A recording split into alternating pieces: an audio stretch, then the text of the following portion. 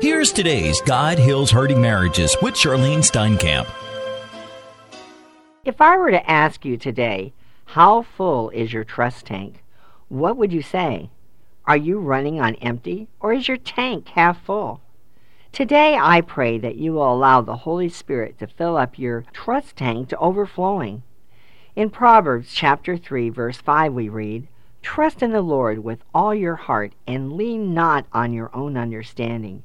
In all your ways acknowledge him, and he will make your paths straight."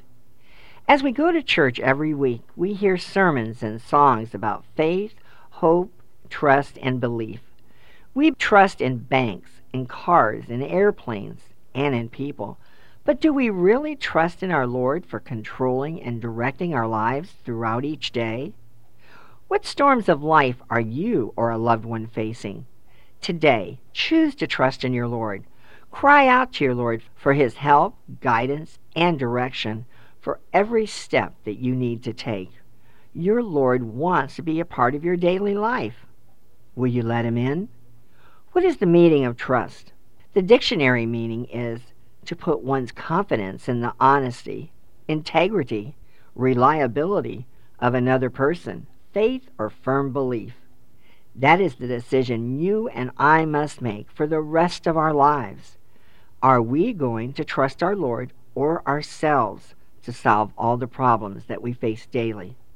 Remember, if we will trust in God, then his reputation is at stake, and he can get all the glory for solving even the most complex problems. Allow him to be your refuge and your strength, even in your darkest days. In Psalm 91 we read, "He who dwells in the shelter of the Most High will rest in the shadow of the Almighty. I will say of the Lord, he is my refuge, my fortress, my God in whom I trust."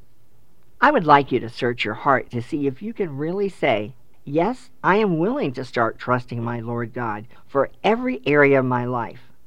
Will you start trusting your Lord for your broken marriage to be healed, for your career, for health issues, for your rebellious teenagers, and for your finances? Turn to your Lord for his divine intervention, answering your prayers as you are learning to trust him completely. Trust the Lord for your little problems, such as finding a parking space, to your largest problems for today. When you start praying and sharing your life with him, you will be surprised at how he answers and helps you throughout your daily life. As you trust him, he can straighten out any crooked path that you may be traveling.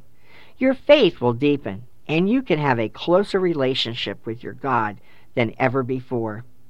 In Jeremiah chapter 17 we read, "Blessed is the man who trusts in the Lord, whose confidence is in him."